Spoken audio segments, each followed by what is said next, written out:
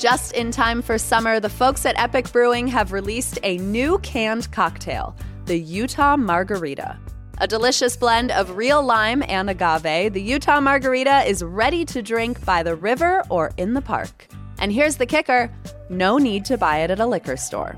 Pick up a 6-pack of Epic Brewing's Utah Margarita at any local Harmon's or Trader Joe's, or visit Epic Brewing on State Street in downtown Salt Lake City.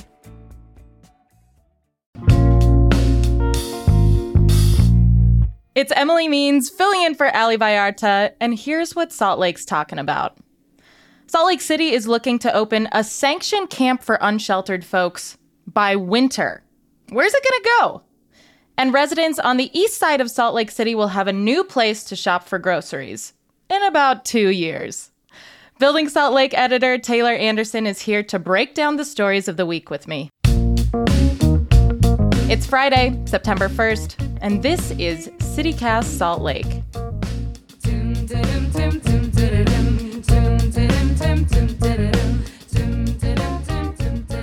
Building Salt Lake editor Taylor Anderson, good morning.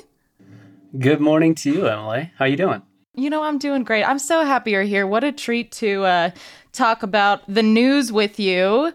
The biggest headline is the Deseret News and Salt Lake Tribune are reporting Salt Lake City is looking for a place to build a sanctioned campground for 30 to 50 people by this winter. And this comes from the city and also state homelessness officials meeting with their editorial boards, I think to talk about things besides sanctioned camping, like just general homelessness and housing plans. But for sure, the big headline out of those meetings with their editorial boards is this sanctioned camping news. They're looking at a spot for 30 to 50 people, and this would be kind of like a pilot project. So they're going to test it out, see if it works, and if it does, they would consider expanding this project. But I think, Taylor, the big question is, where is it going to go? It's like homeless shelter location siting 2.0. Remember that? 2017. I had just moved here, and everybody is talking about, is it going to be in Sugar House? Is it going to be in my neighborhood? Where are these new shelters they built going to go? And we're like right back to square one, even though I think this news is like showing that there's some momentum building around homelessness issues in Salt Lake City. You know, it does take me back to when they were trying to cite the smaller homeless shelters. We call them homeless resource centers now. After Road Home, which was the big, like 1,200 person shelter in downtown Salt Lake City, closed. I mean, there are only so many places I feel like such a project could go. So some other details that they are looking at for this kind of sanctioned camp, which basically means it's a space where it will be legal for people to sleep outside. They're looking at amenities like showers and toilets and places for people to safely store their things. I think the one big difference, though, between now and when the shelters were previously being cited is the city council updated Salt Lake City's shelter ordinance to make it possible to put a shelter just about anywhere in the city. Mm-hmm. So, you know, that gives us some room to play around, I think. It does, which makes me think it's the $1 million question. Where is it going to go? I think the city knows about where it's going to be. I mean, the mayor, in that story in the Tribune, it was funny. You know, I'm not going to tell you that. The money quote. Good answer. I mean, it's going to cause an uproar no matter where it's going to go, because you either have a politically connected area getting a homeless camp that the city will place into a well-off, wealthy area. How's that going to go? Mm-hmm. And the other thing is the equity question, right? Like, where is affordable housing being built right now? Where do lower-income people generally live right now in the city? Where is there a bigger burden being carried? And it's the west side, right? So does it make sense to add another burden onto that area? I'm not casting judgment either way, but I think that's going to be the controversial thing. So no matter what the mayor does say when she ends up announcing where this location is going to be, it's going to be a hot potato. Where do you think it could go? Where would you put such a program if you were mayor, Taylor? I'm not going to tell you that. No, it needs to be near transit. You can't put something like that on an island. You can't put it far from services, far from groceries, far from things that people need to survive in this city. Like, if they're going to open it by winter, we're talking about people living outside by winter, and you don't go put them on an island that they can't get off of to go live life. Somewhere near Redwood Road is probably where I could see the city doing this. They own more land over there. There's fewer neighbors to cause an uproar, and it has some decent transit. The Redwood bus line is the most heavily ridden bus line in the city, in the region.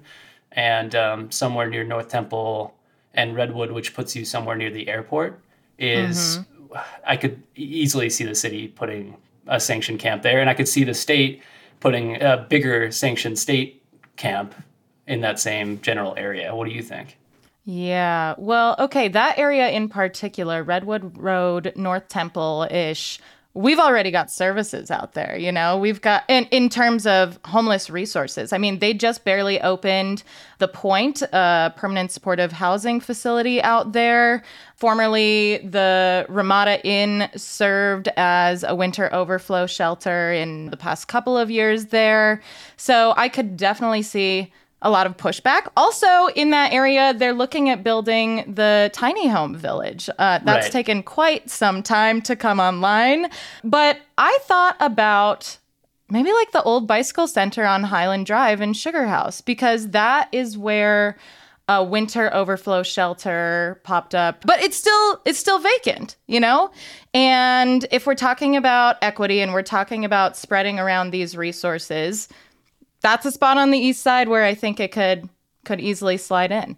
That's very logical, and I know that there's a number of people that are just waiting for something in Sugar House, something anywhere east of 7th, like anywhere, because that part of town, it's a big part of town, is so good at blocking anything that's going to help with this problem. New housing, new moderate income housing, right? So, Emily, you are so right to nail that building, which is owned by the Redevelopment Administration, RDA, owns that site on Highland Drive and Sugarmont. And that's a very logical place to put something. People are already camping right there at Fairmont Park. Yeah, you know? Right. And, you know, there's a lot of good transit service in Sugar House, although right now the construction is probably hindering that a little bit. Taylor, I got to tell you, I was pretty surprised to hear about this winter deadline, essentially, for this sanctioned campground, because we talked to Salt Lake City Homeless Policy Director Andrew Johnston just 1 month ago, like the beginning of August. And we asked him about sanctioned camping and short-term solutions. And from our conversation, I did not get that they were looking to open this up by winter. And so kind of surprised me. And I did ask the city, and I asked Andrew Johnston in particular, to answer some of my questions, and he very graciously did on a very quick turnaround. So I wanted to know a couple of things, and I'd like to report this to you right now, if that's all right. Oh, yeah. Let's hear it. Breaking news. Let's go. So I wanted to know what had changed between now and when we first talked with him. And, you know, what he mentioned was the pressures to make sure people have somewhere to stay safe this winter, to stay warm this winter. He did acknowledge that everyone is stretched really thin on this issue, but he says they've identified a couple of possible locations for this already, and they feel like they're making pretty good progress, although 2 months might be overly ambitious, but they do believe winter is realistic for this. In terms of where it will go, I asked about what criteria they're considering. Andrew says location is big. Whether it's available is big, which is why I think like a city-owned property such as that old bicycle center in Sugar House is probably a good option.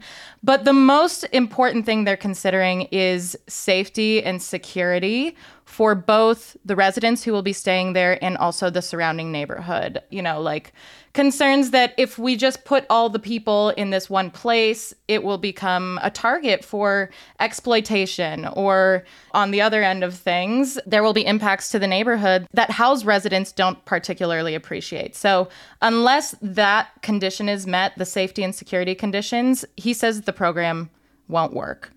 That's big. I mean, the more that I think about it, the more I think it's going to be near Redwood Road because we have like fewer neighbors to be impacted by whatever, right? I mean, these are people too, right? They need a place to be. Right now, they're often in parks, and that's creating a quality of life issue for the residents that visit the parks, right? So there's warehousing districts. I'm not saying hide them somewhere, right? Because they can't be hidden because they're going to get preyed upon potentially. That's the fear that the city is trying to remediate. But there are places, and when I've looked, there's other sanctioned camps across the country. I mean, it's not super common, but this is becoming a more thing that we're talking about more. And it's often in those areas that are like transitioning from residential into industrial and warehouse. They're describing the airport, and I don't mean to like predict this so much, but it just seems like that's where it's going to end up being. I'm glad that the city responded, and they're being as transparent as they possibly can be right now. Yeah, I think it's really important. I don't think anyone wants to be surprised by this. I think also service providers don't want to be surprised by this. I did ask him, like, what happens if a service provider doesn't step up to operate this? Because the city and the state are kind of working together to figure out who can do this thing. And what we know about homeless service providers in this city and state right now is they are strapped, Taylor. They are strapped for funding and staffing. And I've heard that they're even reluctant to expand their existing services during the winter based on those deficits they have. So I really don't know who's like raising their hand to be like, yes, we would love to take on operating a sanctioned campground right now. But he did say he's heard there's some interest around operating a campground, but a lot of it hinges on state support and funding. So we'll see if all of these pieces can fall into place in this very ambitious timeline they've set for themselves. Yeah, I mean, I'm always reluctant to trust that the state will do the right thing, I do think generally we're moving in the right direction, but when you were just describing how hard it is to find a provider, if the state steps up with enough money, somebody's going to provide what is needed, And I think the fact that we're talking about multiple camps in Salt Lake City and not in the suburban dominated legislatures districts, it's probably more likely that the state would pony up to help make sure that there's a good provider. But that is so crucial that it has to happen. So yeah, for sure. Taylor, the last thing I wanted to mention about this sanctioned camping announcement is this is happening during a pretty heated mayoral election where the main issue is homelessness. And Salt Lake City Mayor Erin Mendenhall is up for re-election. One of her biggest challengers right now is former Salt Lake City Mayor Rocky Anderson. And his big idea is to put forth this sanctioned camping experiment as a potential solution for homelessness. So I don't know if you were getting those vibes that like it's hard to untangle what's happening in terms of homeless services and homeless policy right now from this mayoral election. I mean, we've been moving this direction for years. Let's just call it out, right? Because Rocky is saying, let's go to the wing point and put a sanctioned camping, homelessness camping spot there. If that is what has led to this point, then go ahead and say, yeah, Rocky, you're right. Like, we're going to do that. That's not good politics, maybe. But like, we're trying to solve a very complex issue. And if a good idea arises, even in the midst of this heated election, like, good idea, we'll do it. Maybe if that was your one issue, you can chill out now or whatever. But the word that I'm hearing on the streets from people on the east side and the west side is like, this is great news. If we have these camps, it doesn't matter whose idea it was. This is great news for the city. Get it done, and let's improve our parks and other public spaces and take care of this community that needs more care. Like, it's win-win-win across the board. So whoever had the idea first, I personally don't care. I'm sure many people do care, but I'm not one of them. What about you? I think that's really nice, Taylor. I think that would be so refreshing because I do think, and Blake Apgar noted this in his story in the Salt Lake Tribune, I do believe that Mayor Mendenhall's position has evolved on this issue. In 2021, the Tribune had a quote from her basically saying, oh, heck no, we're not having a designated place for people to camp in a tent in Salt Lake City. She says that people are kind of cutting off her statement when they refer to that story. And she was just kind of concerned about the city leading out on that sort of thing and the city operating that sort of thing, just considering the load that Salt Lake City has carried on this issue. But I feel like her position has kind of softened, and I think it would be nice to hear that acknowledgement that, my opinion has changed on this, and I think it's a good idea to meet the needs of this moment right now. It's a really hard thing for politicians to do, to be like, I have changed my mind. If you're not changing your mind as a politician, you should get out of politics. You should not run for office. Like, you should always be gathering information and improving your ideas based on what's out there. If she's evolved, that's great. I'm really happy that happened. Yeah, for sure. Well, the Tribune reports Mayor Mendenhall expects to announce the location by the end of September. So we'll keep an eye out on that. In the meantime, you can, shameless plug, check out our interview with Salt Lake City Mayor Erin Mendenhall on homelessness. We interviewed all of the mayoral candidates on this issue. And like I said, we talked with Andrew Johnston recently about this as well. So I will link those in the show notes for your listening pleasure.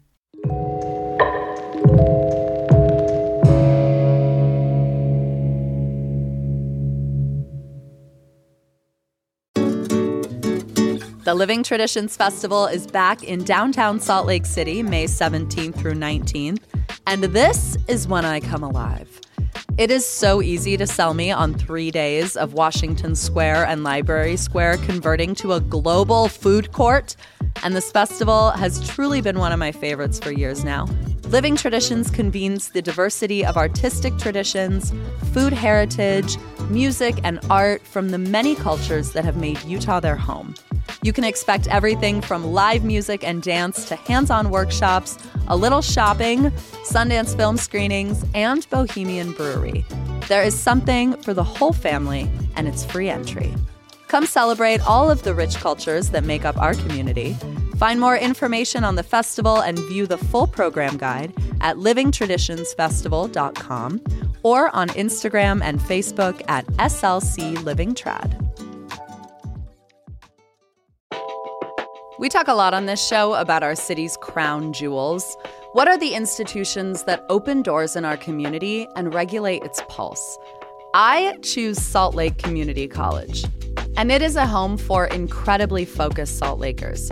Nearly 80% of their students work while going to school, many full-time jobs. If I could do college all over again, I would not be 33 and sitting on these damn student loans. And slick students aren't. 80% graduate with little to no student loan debt or save thousands knocking out credits before transferring to a four-year institution. Every day, Salt Lake Community College is transforming lives and communities through education. If you want to learn something new, refine a trade, or pursue a higher degree for the first time, explore your options at slcc.edu. Study alongside hard workers, save precious money, and be one in a class of 19, not 100.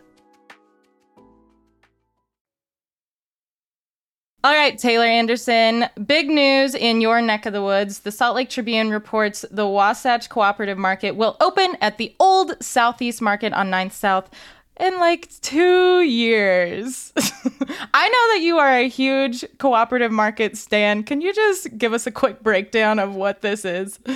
Yeah, and I'll explain why I'm a huge stan too. I mean, please do.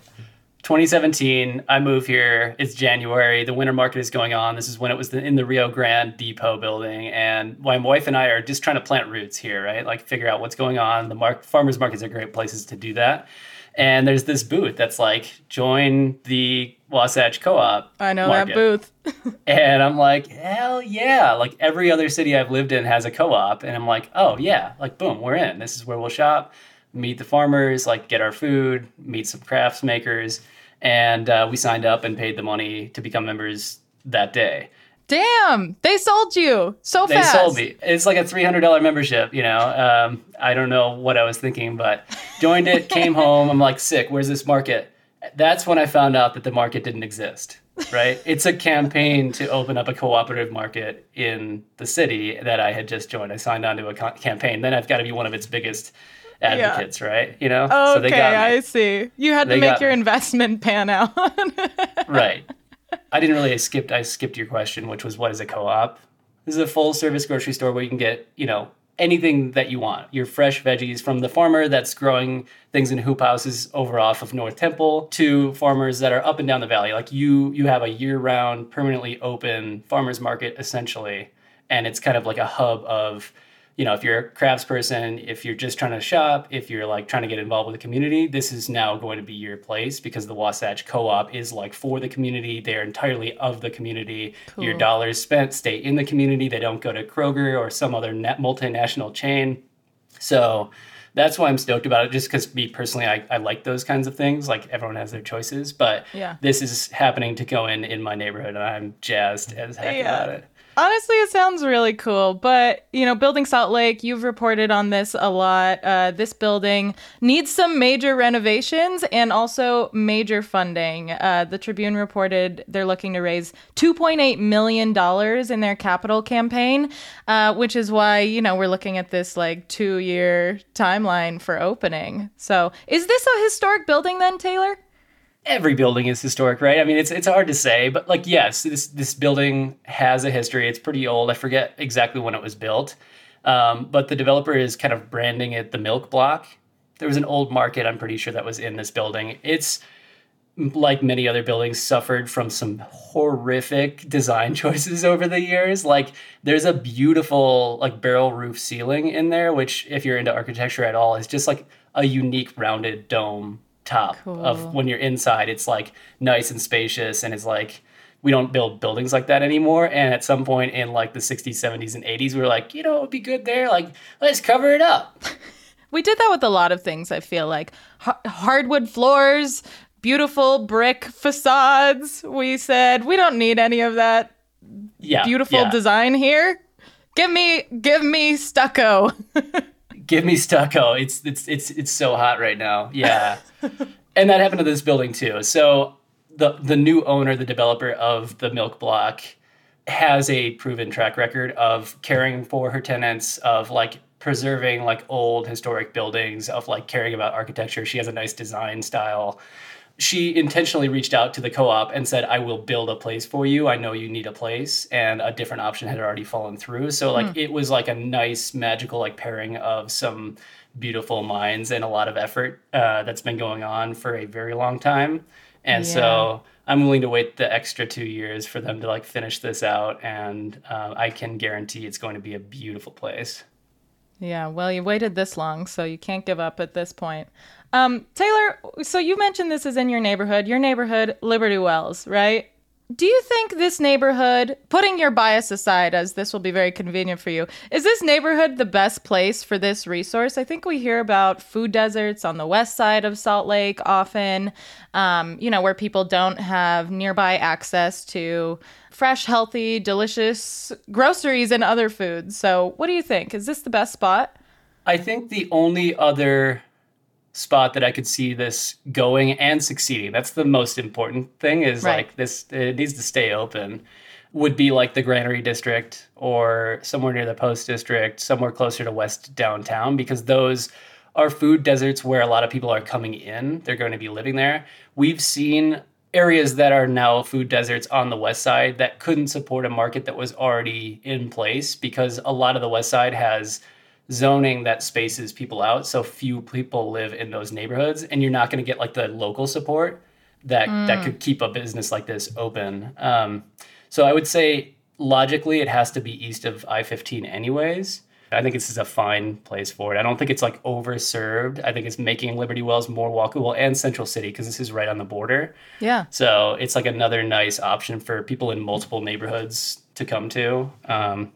Maybe I'm not able to put my bias aside, Emily. That's okay. Well, okay, now that you mentioned Central City, that's my neighborhood. And so I'm like, oh, yeah, this is a great place for a co-op. Right. Even though Central City is actually what do you have? Sprouts, Trader Joe's, the Smiths, Whole Food. We got it all. Well, looking forward to the grand opening, hopefully in 2 years. No doubt. All right, Taylor, let's move on to our last segment, Pick of the Week. And as you are our honored guest, please start us off.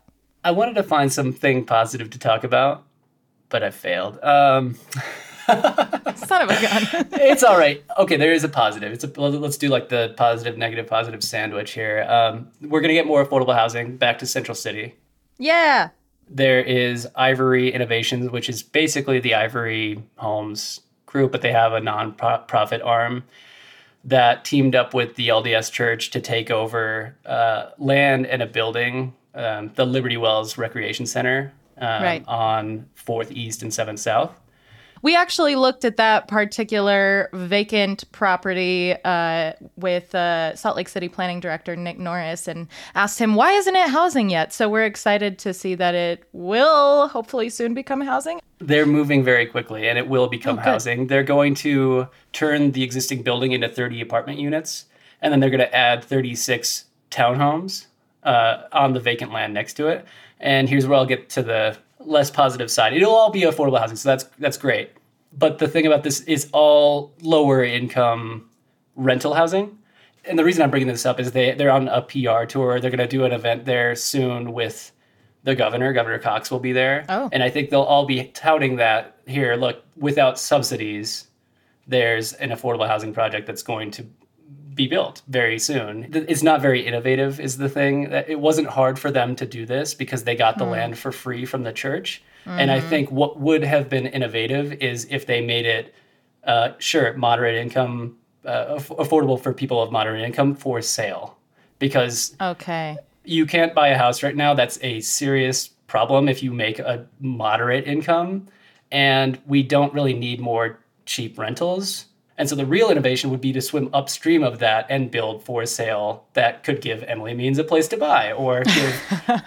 I don't know if you own a home. Whatever. No, I don't. I rent. Well, okay, this is interesting, Taylor, because I feel like renters would probably say, actually, yeah, we would love some more affordable renting options, right? And I know that people in my generation maybe are not even sure if they want to buy a home at this point, but I see your point. Like, it would be nice to have that option as well. Saving the rec center and turning that into housing, that's innovative, but adding 36 moderate income rental townhomes is not innovative whatsoever. And I think it's a huge missed opportunity by Ivory that I would love to see them correct before they have that press event with the governor in 2 weeks. So we'll see what happens.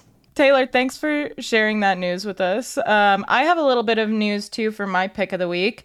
We are heading into Labor Day, and I have some labor news for you.